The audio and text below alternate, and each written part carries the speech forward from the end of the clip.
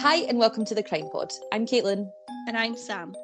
So this week we are off to Ireland. We're kind of a bit of everywhere. We're in Ireland. We're even in a bit of Russia at one point. But we are mainly set in Ireland. And this year... Oh, it's been a long week. This week I'm going to tell you about the case of Ana Kriégel.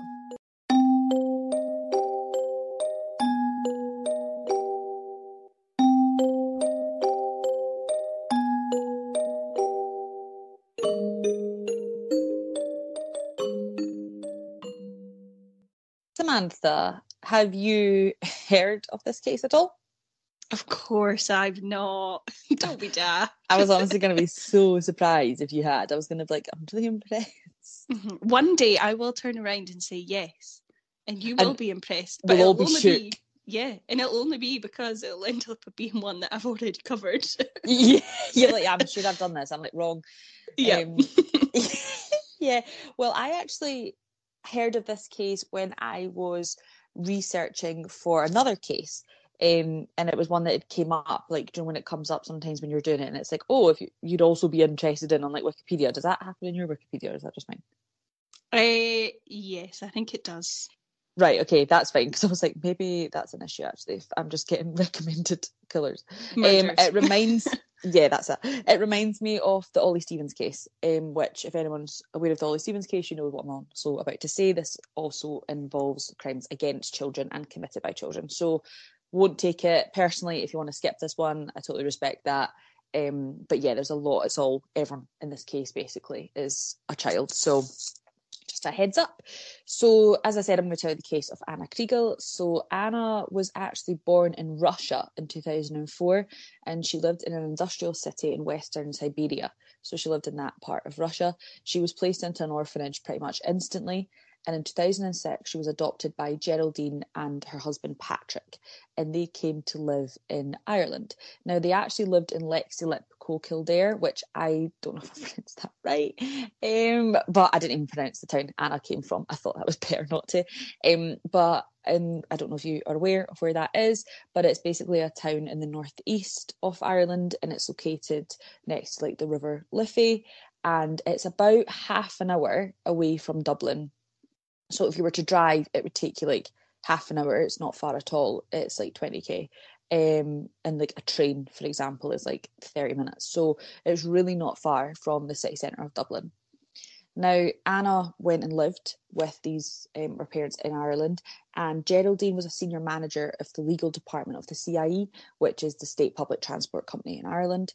And her husband Patrick had actually retired from teaching French in a Dublin Institute of Technology. Now, Patrick was French, which is obviously why the surname is Kriégel, which is a French name, but he obviously taught French. Which is obviously why the surname is this. No, it doesn't sound French to me. Did you see I put a French accent on there? Kriégel. Oui, oui. So yes, there we go. So Anna's name also is Anastasia, which is a common Russian name. But I'm going to call her Anna because that's what she was called, and I'll end up stuttering over that at some point. Now, her parents had absolutely no links to Russia at all, but they tried to make sure that Anna kept up with her Russian culture, and they kept her original name, obviously Anastasia, but they shortened it to Anna, and they would just kind of keep Russian traditions going in their family. Now, Anna was said to be quite a happy girl during most of her time in primary. She had some health issues, though, that I'm going to go into. Now, the doctors found a tumour in her right ear that actually took nearly a 6-hour operation to remove when she was quite young. Now, she could actually really not hear much from that ear after, and would always walk or stand on people's left side because that was a better side to hear from. She also had poor eyesight and actually had a scar on the back of her head from the surgery, along with another on her chin from the time she fell as a child. So she had a couple of scars around her head and face, which obviously would make a child or anybody quite self-conscious. Now, she started kind of having emotional problems in primary school as that kind of came towards like the end of primary school. So for Scotland, that's like P6, P7. So when you're about 10, 11 years old. On one occasion, her parents were actually told by the school that she had told a teacher she was feeling suicidal because she was struggling to make friends. So much so that her primary teachers were actually worried about her going into high school or going into the next kind of school as she got picked on, but they thought that would then eventually develop into bullying. I think when you're picked on at primary school and teased for things such as She was teased for her scars. She was teased for the way she looked. However, when that gets to high school, that can then develop into obviously more. Now, of course, bullying did begin, and some of it began just before she started secondary school with online bullying, and they bullied her about her height and the fact she was adopted. So when I want to mention her height, Anna was a quote from her mum, a typical Siberian, because by the time she was 13, she was actually 5'8", which is taller than I am now at 27. So she was a very, very tall girl. Now, the parents actually went into the secondary school prior her starting to basically highlight the concerns and basically said, look, she's going to be a target for being bullied. Like, they made fun of the fact she was adopted, telling her that she had a fake mum and dad. She got a lot of this bullying via text or online, and her parents would take screenshots of this and show it to the school. However, nothing really was done. She also received messages in the summer prior starting high school by a third year student, so this is someone that would be about 14, 15, and they actually sent her sexually suggestive messages. Again, were shown to the school, but nothing much came from that.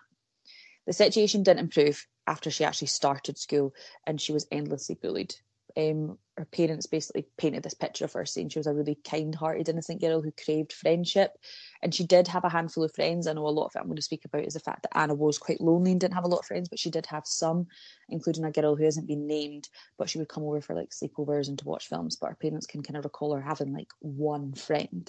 I think when I was about 11 or 12, I had a lot of friends. You were my main one, Sam, but I had a lot of friends at that time that, you know, like there were so many friends going about. So having one that your mum can remember is really upsetting. Well, it's because as well at that time, like it was practically, well, especially us, because we were from a smaller-ish primary school. It's when like your whole class are friends, or like you hang out because you're still going out to play and stuff. It's not like when you get older and through high school, you're like, yeah, I'll just stick with 3. You know what I mean? Exactly. Mm-hmm, totally. So yeah, it's a shame that she can only really count one. And as I said, when she went to high school, it continued, the whole bullying about her height, the bullying about her looks, the bullying, because she looked Russian, which they have different kind of facial features from some of us, which that got her picked on, her height, the fact she was adopted. She just got bullied endlessly.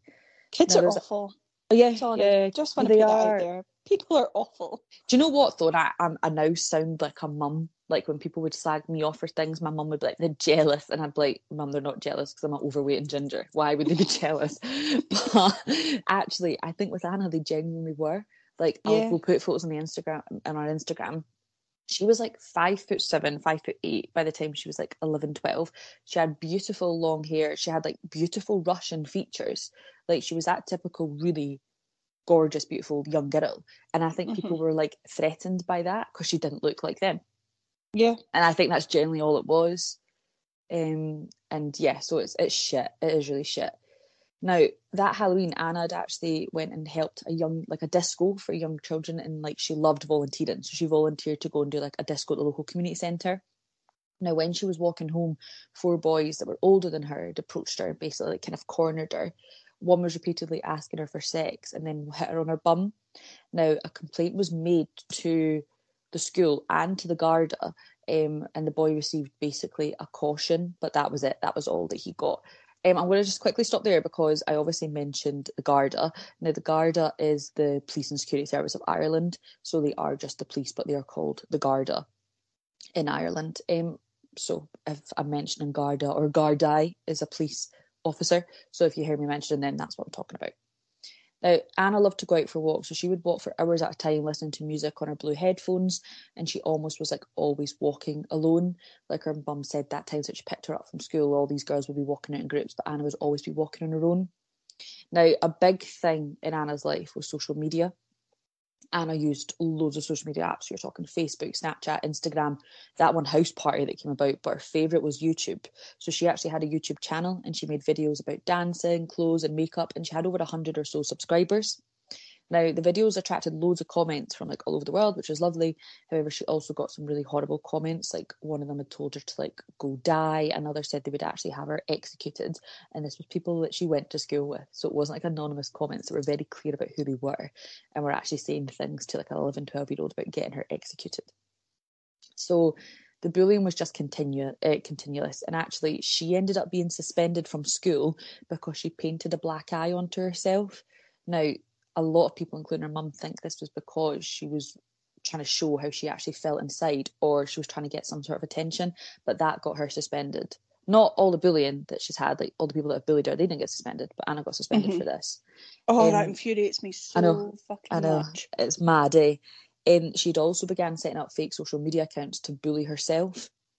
So she would comment on her videos, being like, yeah, go die, and put them in like fake names to like, I don't know if she was trying to like go with the crowd, even though the crowd was against her. There was something there, which she was then joining into these videos. So once Geraldine found this out, she basically was like, I need all your passwords to all your apps, and I'm going to check them every night, which obviously nightmare material when you're like 12 years old if your mum wants to go through your social media.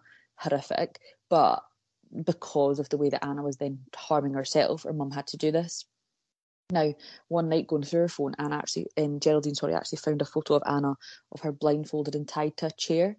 Now, Anna said it was part of like a prank. Her and another girl were like playing about, pretending she was in trouble to see if another boy would come and rescue her, which he didn't. But obviously that's a mental prank to also play. Now, as I mentioned earlier, Anna started having emotional problems when she was at primary school, but these continued and her parents actually referred her to support. Now, they went to Kildare Youth Services, which initially said they couldn't see her because she had self-harmed. Now, I've obviously never mentioned the self-harm, but she'd actually just cut her arm once with scissors, and she did it in imitation of a boy she knew to try and also get attention, because Anna had no intention of hurting herself, which I know, like, please don't think that I'm being discriminative there, being like, she did it for attention. If people self-harm, that's complete illness, I respect that, but Anna wasn't in the way trying to kill herself or really harm herself. She did like one cut, which her mum didn't believe was like a warning or anything. Because of that, though, she was referred to Pieta House, which is basically a charity for people that self-harm or in suicidal distress, and she did well there, but the staff did judge her as being very low risk of suicide. Now, she actually, because of her counselling sessions and because she would talk a lot about that incident on Halloween, which really did affect her, her mum and dad would have to pick her up from the majority of her counselling sessions because she was then scared of walking alone. Now, she did 6 sessions there and then was accepted back to Kildare Youth Services because they didn't think she was suicidal. Now, in general, Anna wasn't very academically inclined either.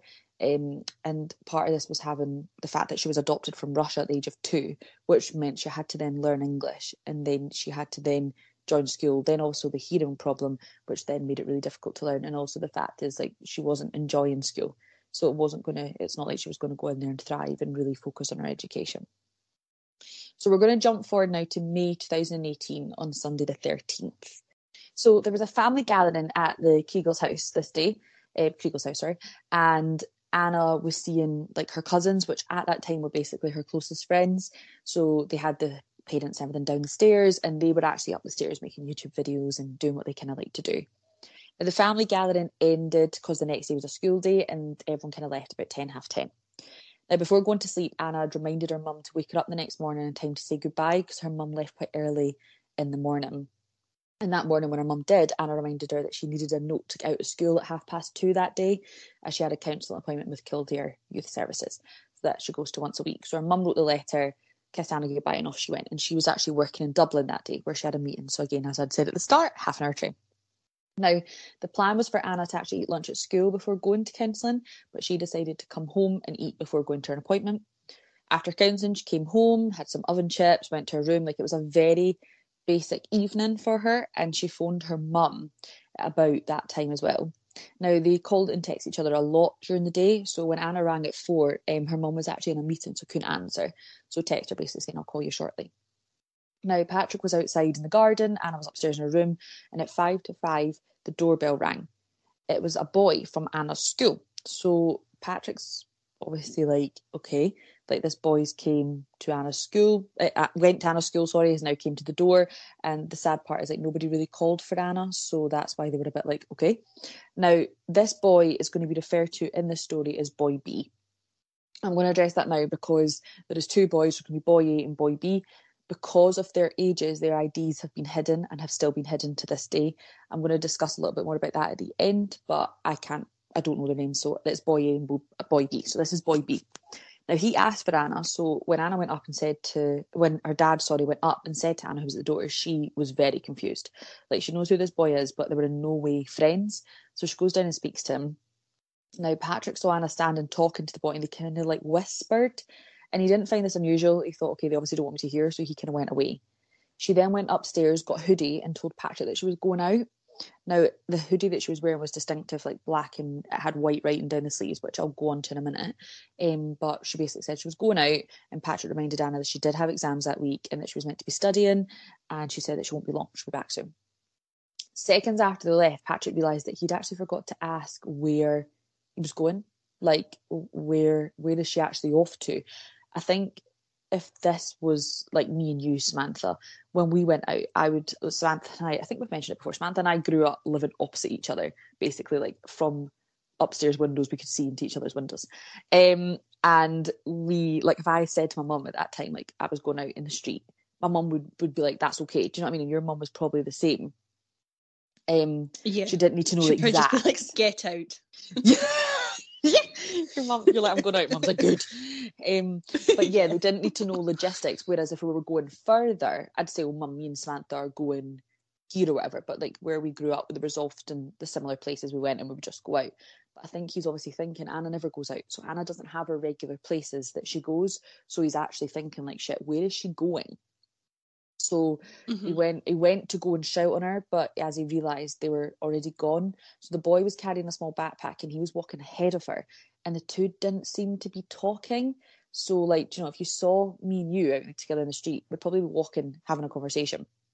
And they were walking towards the direction of St. Catherine's Park.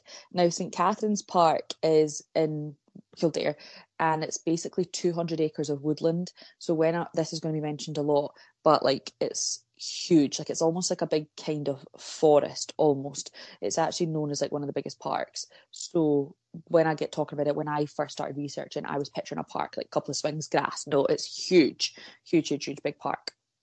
Now, about 5:10, Anna's mum's heading home from the train, so she gives her a phone. Anna doesn't answer, it goes straight to voicemail, which isn't normal for Anna, but her mum's like, it's fine, I'm on the train home, I'll get her when I get there.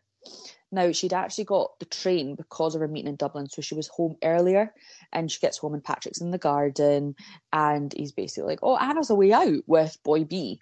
And Geraldine says, quote, I became immediately concerned because he has nothing to do with her. Nobody calls for Anna, which I mentioned earlier. So her mum's like, About 5:30, she texts Anna, basically saying, home now. Now, there's no response. She talks it over with Patrick before sending another message a few minutes later, basically saying, answer me now or I'm calling the police. Now, Geraldine did say she didn't have any intention of calling the police. It was mainly to get Anna's attention. But as you're probably thinking this is quite overkill. Like, I don't think I've ever had a text from mum being like, come over or call the police. But Geraldine is saying that Anna's never gone out before. And she said she'd got in such a state. Anna had been only gone for half an hour. And she said, I knew I was being a paranoid mother, but the fact is she'd gone out. We don't know who this person is that she's gone out with, and we don't know where she's gone. So I can imagine her mum is getting quite distressed.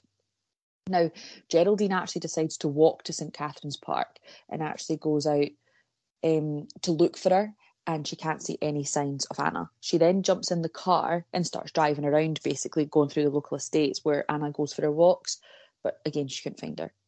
Now, once she gets home, Geraldine and Patrick take to Facebook and actually find out Boy B's surname. Now, they know of him vaguely, but have no idea where he lives, who his parents were, like where they could locate him. Now, Geraldine ran around trying to find his address, but nobody knew his address. Now, they actually went to a friend's house, Patrick and Geraldine, a man called John, who was a retired detective, and he basically said to them, go straight to the Garda. At that point, she'd been gone for 4 hours and they'd had no contact from her. So they go to Lexi Lip Garda station, and basically Geraldine explains it was highly unusual for Anna not to get in touch. She said that she would always respond, even if she wasn't talking to you, she would respond telling you she wasn't talking to you, which I love that. Now, the Garda did take her seriously, but there was no reason to be immediately concerned. Now, like, to kind of explain why, every week they receive dozens of missing person reports, but a majority of them turn up within a few hours. Now, the first job of the Garda was to basically visit the house of Boy B, and they managed to locate his address on their computer system, obviously. Now, the Garda go to his house that evening, and Boy B told them that he had called for Anna. That's correct. They'd gone to the park, and he had left her there at 5:40. Now, that's his statement. The police have no reason to disbelieve that. He was quite open when he said that. So the next day, Anna's family get up and basically start resuming the search. They're joined by friends and family who walk the local area, and they speak to anyone they can think of that would know where Anna is. Now, by now, the Garda are worried, and a missing person investigation has begun. Now, Sergeant John Dunn was tasked with returning to Boy B's house to question him further. Now, this time, Boy B said that he had called for Anna the previous day on behalf of his friend, Boy A. Now, Anna was known to kind of fancy or have a crush on Boy A, but he wasn't interested, and he wanted to meet up with her to basically tell her, like, I'm not interested, stop fancying me, right? So Boy B brought Anna to the park where Boy A is, and then he said, I left them to it to have their conversation. I didn't need to be there. I went home and did my homework. Now, Inspector Dunn brought, promoting him in all different ways. Sergeant Dundon then brought Boy B to the park so the teenager could actually show him exactly where he went. So he showed the Garda where they'd entered the park, where they'd met Boy A, and where he had left. Now, the Garda marked all of this locations using a GPS function on their radio before dropping the boys home. So they now have a mark of the route that Anna would have taken with Boy B at least. So they then need to find out what happened with Boy A. Now, at this time, going back to Anna's family, a Garda family liaison officer is appointed to keep Anna's family informed about the search. Now, standard procedure at this stage was to issue a media appeal. So they provided some photographs of their daughter, including one wearing the hoodie that I spoke about. Now, it was on the late afternoon of Tuesday, May the 15th, when the wider public first hear about the disappearance of Anna. So that has been kind of a day or so since she went missing. Now, as I said earlier, the Garda sends out missing person reports like daily. So just to say, the week before Anna's, it issued 3 all teenagers that had gone missing, and all 3 of those people were found safe and well. So the Garda are like, look, it happens a lot. Hopefully she'll get back, but time is ticking, and obviously, they say the first 72 or the first 48 hours are so crucial. We're starting to get past that point. Now, after the appeal goes out about Anna, loads of leads begin to pour in, and the Garda have to follow these all up, which we've spoke about in cases before. It's great when people send in leads, it's amazing, but it sometimes ends up taking so long because there's loads of leads. Like, one of them said they'd seen her in South Dublin, another said they'd seen her in the departure area of Dublin Airport, one said that they'd saw her on the Monday of May 15th by a nearby cul-de-sac. These all need to be chased up, and all of these were found out to not be like positive IDs of Anna. Now, back and looking, Dunn and his colleagues actually continued to search the area, and after walking the park with Boy B, they decided to search the railway line, but found nothing. Now, when he was walking back, Sergeant Dunn, he was actually stopped by a man and his son. Now, the man had said, look, I heard about Anna going missing, and I suggest you check like the back of the local sewage treatment plant as teenagers hang around there. Dunn's like, thanks very much, great. As he, later that day, realises the man that stopped him was Boy A's dad and Boy A. So that was actually who stopped him and spoke to him and suggested where he goes, right? Which is so weird. I just thought, I was like, that's bizarre. I've never really heard of that before. Yeah, it's kind of like, when, I'm not obviously jumping to conclusions here, but when the murderer gets involved and it's like, oh, maybe you should check there. And people are like, oh, yeah, great, thanks very much. Yeah, I'm just wanting to help. Yeah, absolutely. So at that stage, both boys were treated as witnesses, as you just said, not suspects, and they had no reason to believe they'd hurt Anna or Anna had been hurt at all. But because they were the last 2 people to have seen her, they needed all the information they could have. So on Tuesday afternoon, a decision was made to take Boy B back to the park with Boy A to show them their route. Now, the boys led the way as he followed with Boy A's dad. Now, as they walked, Dunn noticed that Boy B was taking them on a different route from the one he'd showed them earlier. So this time he's taking them a different route from what's on the GPS. Now, the boys came to a stop on a path near the BMX track, and at this point they exchanged a look, which would later be described as a glance, and it was the first indication that there was something going on there. Dunn said, the boys were looking at each other as if, shit, and they couldn't know why. So it was decided then that formal statements were going to be taken so they could clarify the exact movements of the boys. Now, Boy B had told the Garda the same story as I said earlier. I have no clue what's happened. Basically said the first time he heard something was wrong is when the Garda came to his door the next day. Now, Boy A also gave a detailed statement about his movements. He said that Boy B was one of his best friends and that he called to his house after school. Boy A was doing his chores, so they arranged to meet in the park. When Boy B arrived, and there was Anna, a girl who knew from school, but he said he didn't know her that well. Now, he told the Garda at one stage, Anna said, "I have something to ask you. I was wondering if you wanted to go out with me." He said he was surprised as it came out of nowhere, and he basically told her, quote, gently, that he didn't want to go out with her. He said, "I'm sorry, but I'm not interested." She didn't answer. She said nothing. She basically walked off and looked annoyed. Now, by this stage, Boy B had gone, said Boy A, and he kind of walked on alone and went his own way, says Boy A. He then says as he was walking home, he was attacked by two males. He says that one grabbed him by the shoulder and the other pulled him to the ground, and then they both started kicking him. So he's never mentioned this before, but after he left Anna, he then got jumped, basically, is a phrase to use. And they both started. Why wouldn't you mention that? Yeah. Like, where's his bruises? Well, that's the thing. He's then like it's then just came out of nowhere that he's like, "Oh yeah, I was all of a sudden jumped." Yeah. Oh, I completely forgot. I was jumped about 2 hours ago. Like, no, you'd remember that. Sorry to interrupt. Yeah, no, you're absolutely right. No, genuinely, you're absolutely right. So the boy did have injuries consistent with an assault. His arm and leg were injured and his face had a cut, but it just didn't feel right because he said that the attack ended when he, quote, got up and kicked one of them in the head, causing both of them to just run away. So he must have a high kick. Yeah, exactly. Stand up and then karate chop him. Well, exactly. I'm also just like, again, why have you never thought a message? Like, why have you never thought of saying this? Mm-hmm. Crazy. Like, I'm not saying it's not true, but I'm just saying maybe mention it sooner. Yeah, exactly. So don't really understand that, but alas. So obviously, Garda then have to be assigned to investigate this assault. So Boy A was taken to Garda headquarters and basically gave a photo fit of the attackers. None of the witnesses in the park that day saw anyone matching this. CCTV cameras also didn't pick up anyone with this description. Now, we're getting to Wednesday, and there's a bit of concerns that Anna might have been harmed or even killed. So at this point, Inspector Mark O'Neill is stationed to basically become the lead in the missing person investigation. And everyone coming into duty on stations in Dublin and Kildare were basically briefed, like, this is the main thing that is going on. Now, they call in their specialist units, such as Sabaqua unit, and they're searching the river, etc. And they actually had 60 members in looking to aid this operation from the civil defence. Now, they were trying to use their mobile phone traffic to see if they could find Anna's movements, but again, they unfortunately couldn't. Now, the police decided to search an abandoned farmhouse in St Catherine's Park. So this was Glenwood House. It was built in about the 1800s and it sits over just 100 acres of farmland at the edge of St Catherine's Park. Now, it was just completely abandoned. It was called a protected structure because of its architectural significance, but the house was basically a ruin by the May of 2018. Now, it was one of those places that a lot of the young people of this area would go. Like, there was loads of bottles and cans everywhere. Like, they would just go and hang out there because you couldn't be seen by the Garda on their routes. Now, the roof had collapsed in different places. Rooms had been gutted. It had been in talks of becoming a care home, but nothing had been done about that. So on the morning of Thursday, May the 17th, they go and have a specially trained 4-person search team off this house.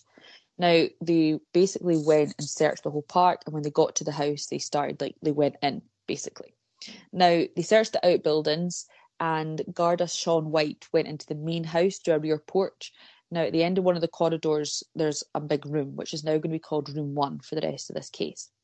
Now, it was dark inside because the windows have been boarded up, and the only light came through a hole in one of the planks. Now, he could make out what he thought was a figure. He believed it was like a mannequin or, quote, something terrible. It's never a mannequin. So he also could smell dried blood. Now, he called out but got no response. So in line with what he's meant to do, he went over into the room and he called for assistance. Now, in room 1 was Ana Kriegel's body, naked except for her black socks. Now, he believed something was covering Anna's face, but when he leaned closer, he actually realised it was her hair, and it was stuck to her face as if she had been thrashing around. Her clothes and pieces of her iPhone were scattered around the room. Nearby, there was a cement block and a large stick, both which were covered in blood. There was also blood staining on the walls and on the carpeted floor. The blood had obviously come from her and splattered up onto the walls. A long length of insulation tape was also wrapped around her neck, and she had 3 fingers inside the tape as if she was trying to get it off or struggle with it getting put on. So this obviously quickly becomes a crime scene. A local doctor is called to formally announce the death, and within an hour the family have been told that Anna's body has been found. Now, they had to go to the morgue that evening to unfortunately make the formal identification, and I'm going to tell you a bit more about the autopsy and everything now, which obviously I've warned you at the start, it's going to be crimes against children, but this part is obviously quite upsetting. Now, she had a huge amount of injuries. She had about 50 different injury sites across her body. There was bruises and lacerations all over her body as well, and the most serious to her head, face and neck.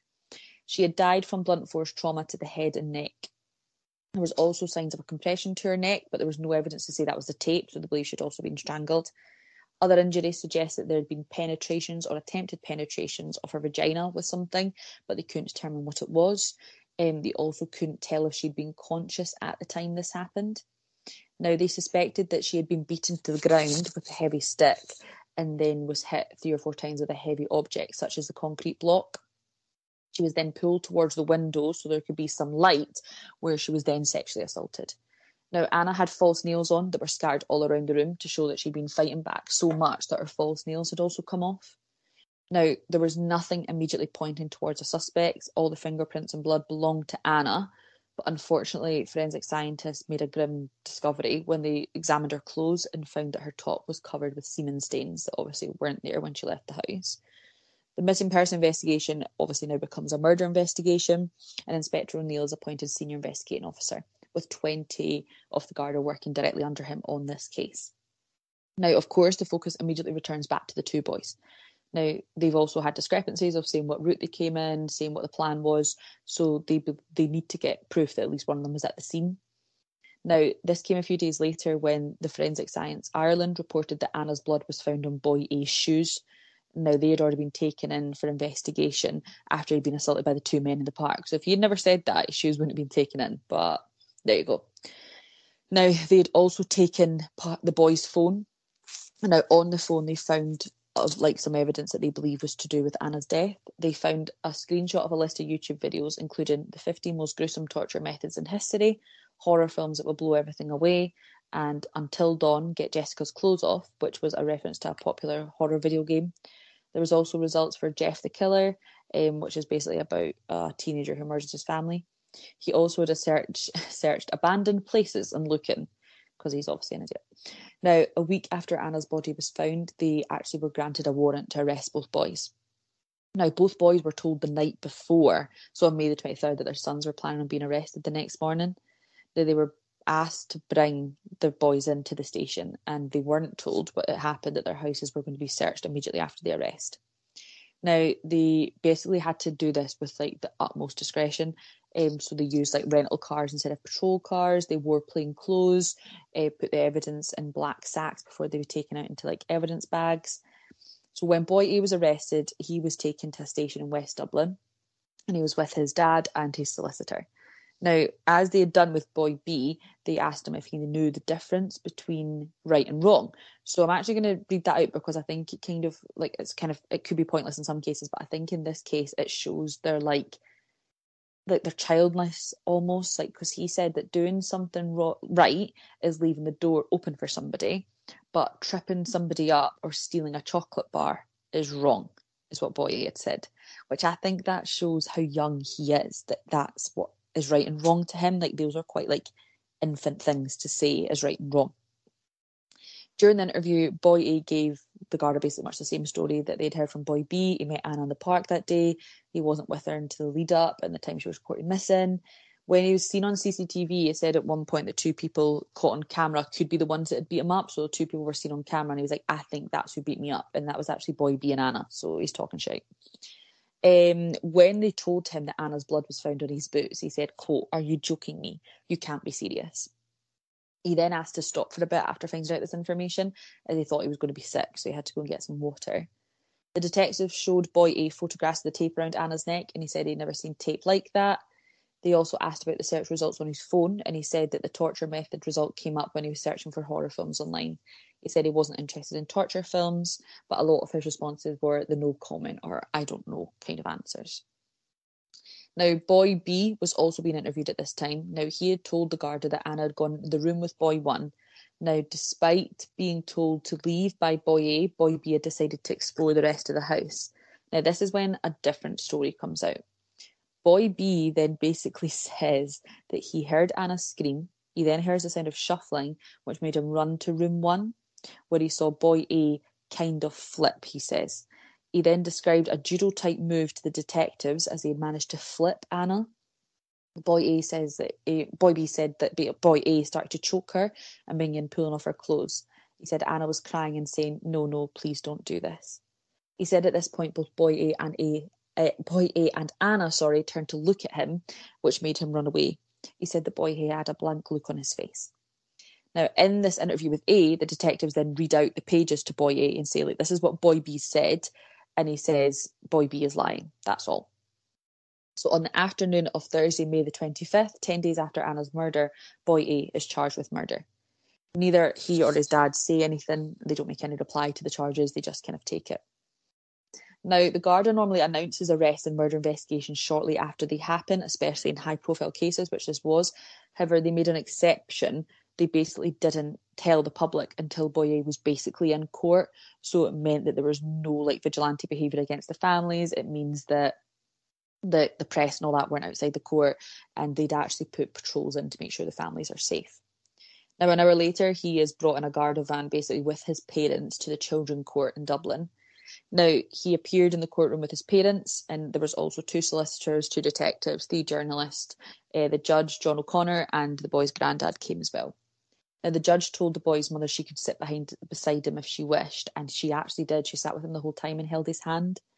Now, the family wanted bail, but Judge O'Connor had no power to grant bail in a murder case, so they'd have to apply to the High Court at a later date. So he was remanded to Oberstown, which basically, just to kind of explain what that is, it is basically a children's detention campus in Ireland. It's just kind of outside of Dublin, so that's where that is.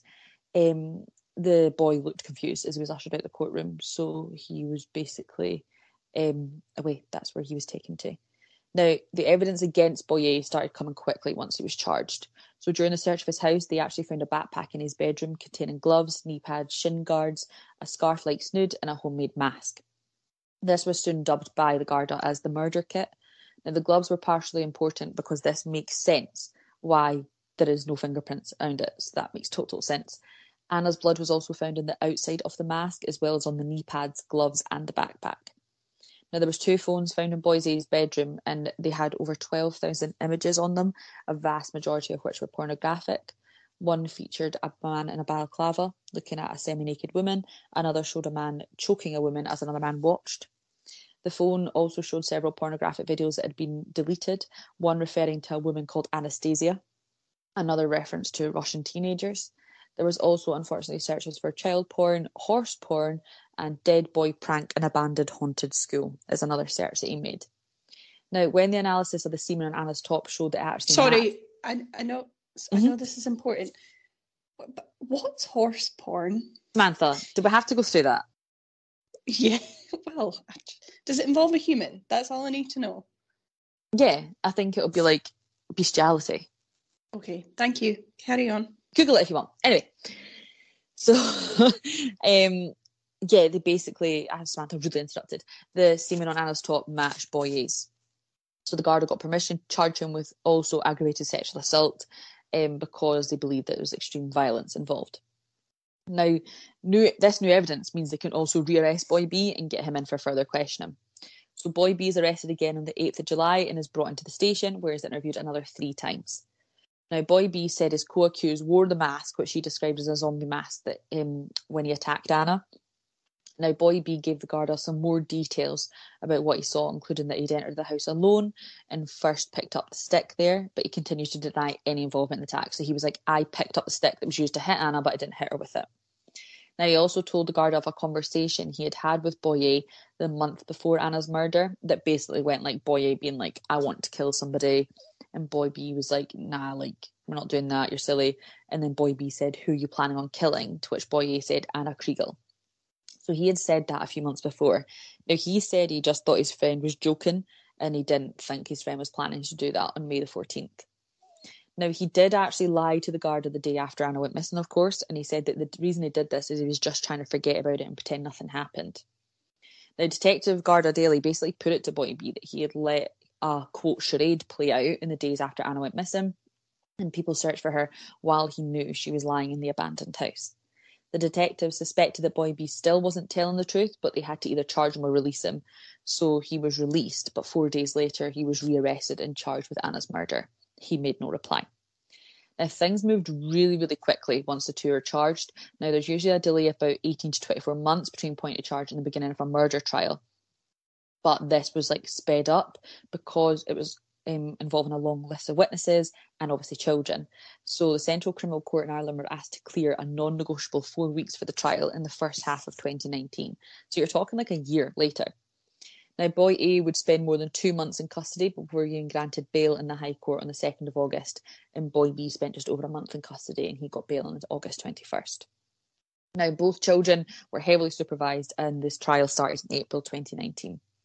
Now, the legal age of criminal responsibility in Ireland is 12, but this drops to 10 when rape or murder is alleged.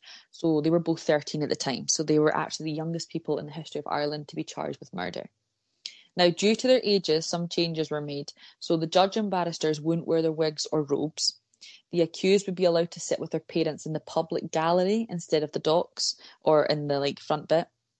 The boys and their families would also be allowed to enter and exit the court through the side entrances. They had separate rooms that provided for each of them when they could unwind and consult with their lawyers during downtime. Now, in accordance with the Children's Act, the general public would also not be permitted at the trial to protect the accused identities and to make the courtroom less intimidating. Media were also asked to keep their numbers down, with the implications that the court would intervene if necessary. What's your thoughts on that? Because this is where I'm like, they are being tried with murder at the High Court, but all these changes are being made for their age. What do you think about that, Sam? To be honest, it's mixed, because when you started saying all this, I was like, are you for fucking real? They're like murderers. But then that part at the back of your head, you're like, okay, they're children.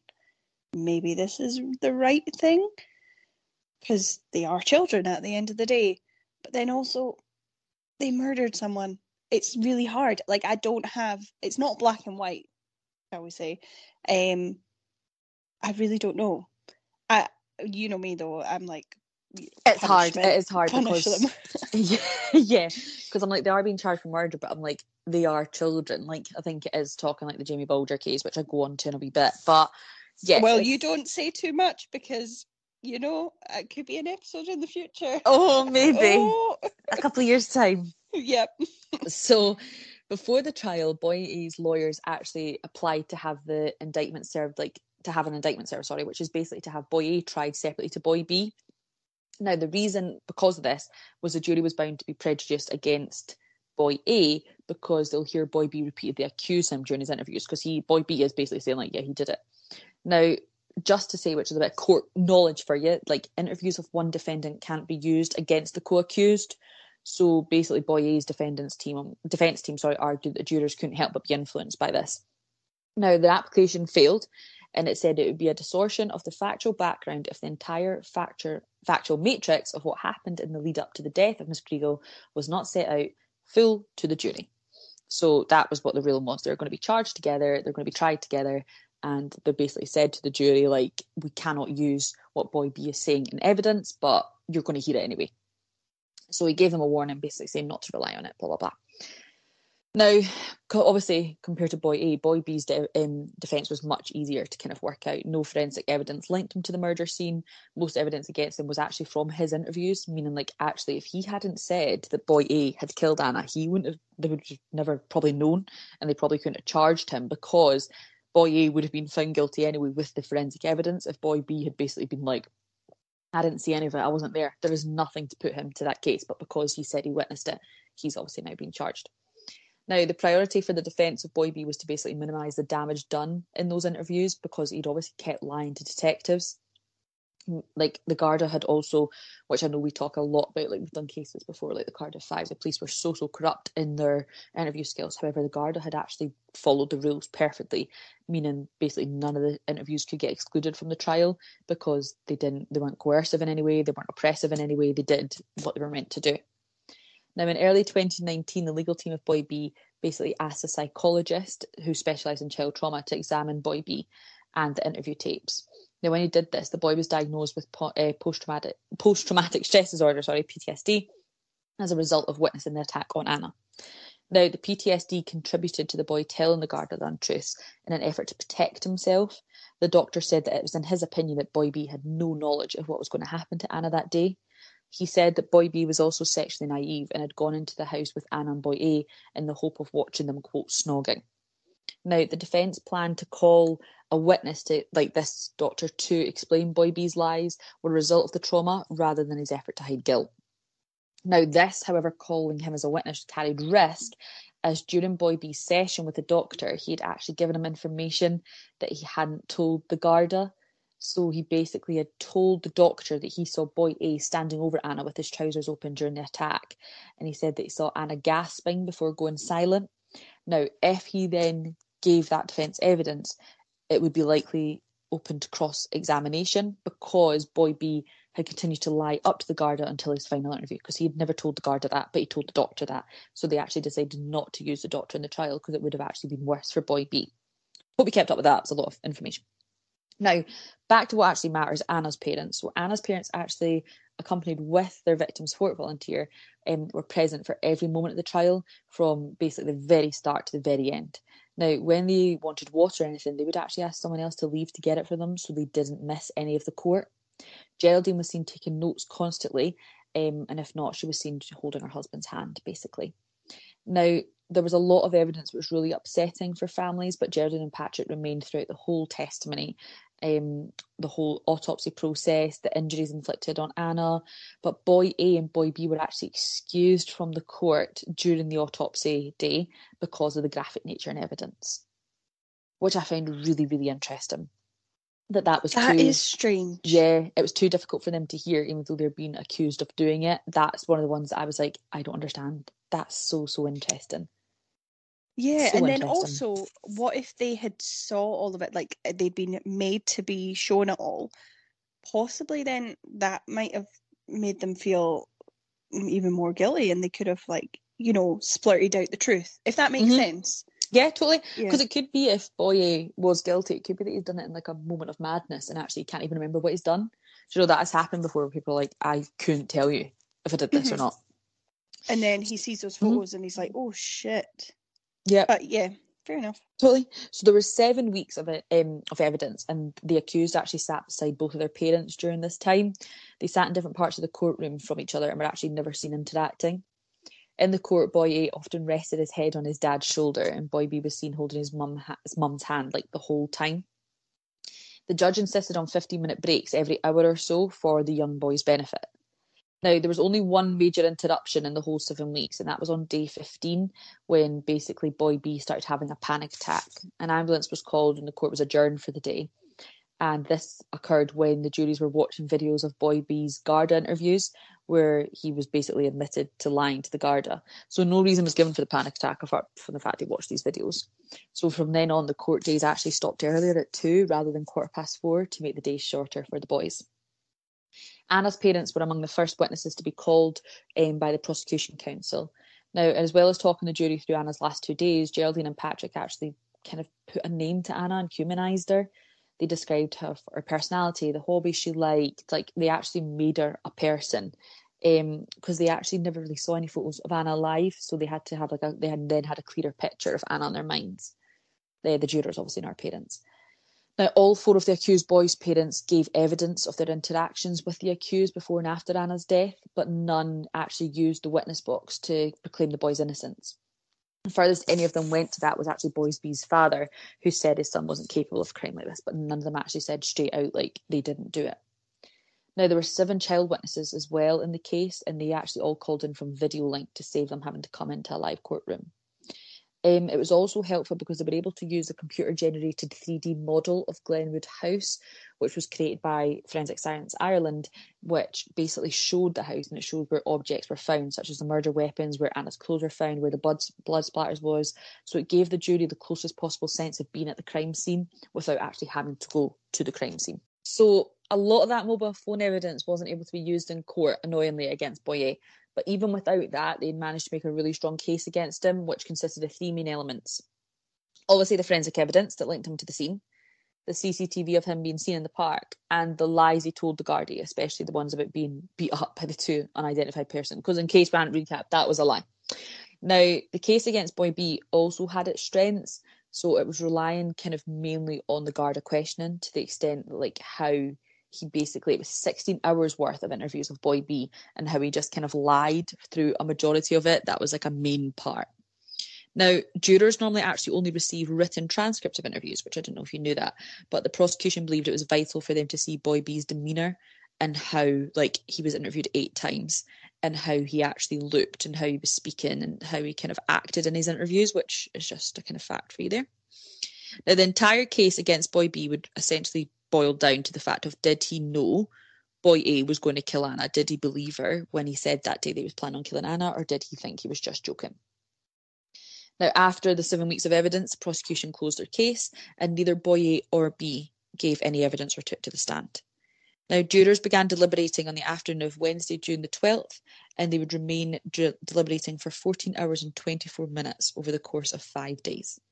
Now, jurors had been asked to consider the case against the boys separately, but it was kind of made clear that the verdicts were going to come together. It wasn't like they were going to give their verdicts, like, you know, you can, as we said, they're being tried together. It's not like they're going to then say, actually, we think Boy A is guilty of blah, blah, and Boy B is guilty of blah, blah.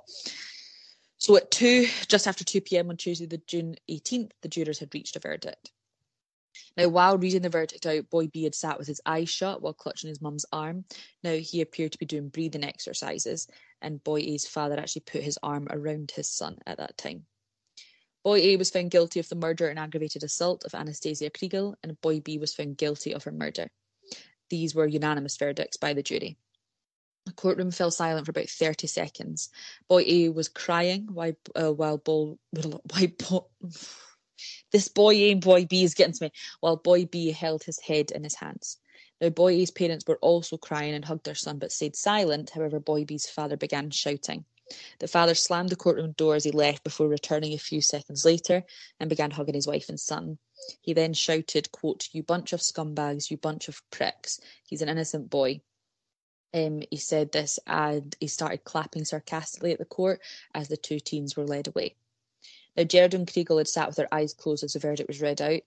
Now, she and Patrick remained very calm and very composed. They basically stood up, nodded to the jurors as they left the room, and some of the jury were actually seen smiling and nodding back, which was a bit like, but do you know what? I think it's probably a natural reaction. Boy A and Boy B were both remanded in custody to Oberstown until sentencing on July 15th, 2019. Now, throughout the trial, there was widespread anger, much of it because of social media, and some of it was saying that Ana Kriegel's life had been basically put on display. Everything about her, everything, you know, even the whole crush on this boy, everything about her, but Boy A and Boy B got complete anonymity. And was that fair? Mary wondered if the boys would have been named on conviction, but they actually won't be, and it'll be a criminal offence to ever ID them as Anna's killers. They will continue to be known publicly as Boy A and Boy B, which is basically what the journalist has settled on just before the trial began. That wasn't done by the Garda. We know that through the evidence, Boy A was a bit of an unusual child. He'd never been in trouble. He didn't drink or do drugs, but he was known for being a bit unusual. Spent a lot of time online, liked horror films, special effects. He was described as strange, weird, and not a rational thinker. Boy B was actually quite bright. He excelled at primary school. He struggled at home, but he was good at school. He started to struggle more with increased homework. He loved to make things with his hands and was known as a particularly skilled with technology. So in May 2020, Boy A, who was 15 at the time, was actually assaulted by a fellow inmate suffering minor injuries.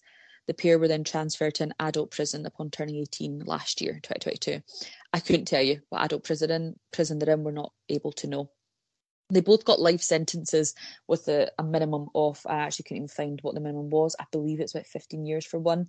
But still, I think I'm going to go on to that at the end. Sorry, I was going to jump ahead there, but I've got things to tell you first. Back to Anna. So Anna's funeral took place on the 31st of May 2018 in the crematorium in Dublin. Her family requested that mourners wear sparkle or colour in Anna's memory and that donations be made to the Russian-Irish adoption group. A Russian flag and a Matryoshka doll were placed in her coffin. Have I said that right? Matryoshka. It's like the traditional Russian doll, because actually that's the doll that her parents used to tell like their family members they were adopting a Russian girl, which is lovely. After her the Oh. trial, the parents spoke outside the court. Her father said, quote, Anna was our strength. She was a dream come true for us and she always will be. She will stay in our hearts forever, loved and forever cherished. We love you, Anna. A charity to help other teenagers was set up in honour by her family with the Russian-Irish adoption group called Anna. Anna's Network of Adolescents is what it means. Now, I'm going to talk to you a bit about Denise Fergus, who is James Bulger's mum. She expressed concerns about the decisions not to name the killers because they will never be named and they will one day be released most likely and remanded into society with different IDs. Now, James' mum also said, because we know Samantha will tell us one day in the James Bulger trial, but obviously one of them went on to reoffend, that should they be named or should they not be named is obviously a huge kind of thing. Samantha, what is your thoughts? I personally think they should be named. I don't see why they have any right. They murdered someone, or one of them murdered someone and one looked on, whatever it is, but they've been proven guilty of murder. And I don't care how old they are now. Like, they should be named. And I'll say the same as well when we do the James Bulger trial. Like, getting this whole new identity and living your life and doing whatever, so you can reoffend or you might not reoffend. Like, I'm not saying people don't reform, but you should have no right to not be known. And a girl's lost her life, a family's lost their kid, she's named, their life's ruined. Why do you get a better life? Mm-hmm. Totally. And I think there's a lot of that came about. So, like Ollie Stevens, for example, obviously they were two boys that were sentenced and they didn't have their names released, but Ollie Stevens also had a girlfriend that was apparently involved, and her name has started to be leaked somewhere. When I was reading it, I'm not going to always tell your name in case I get done, but I think her name was able to be leaked, whereas there's now a criminal put in place that it'd be illegal to say their names, so their names will be hidden and they will get new identities and their names will never be known. I don't think it'll ever be shared, which I think is really scary. And I do find it really scary that they could then, it's the same with the James Bulger, where they could go on to marry somebody that maybe has kids or whatever, and when they have done that in the past, and actually because they've reformed, it doesn't need to come out. So good topic if people want to give their thoughts and feelings on, do you think they should be named or not? I think it's one of those that some people are going to say yes, some people are going to say no. It's like a good debate, but I think, it's a funny one.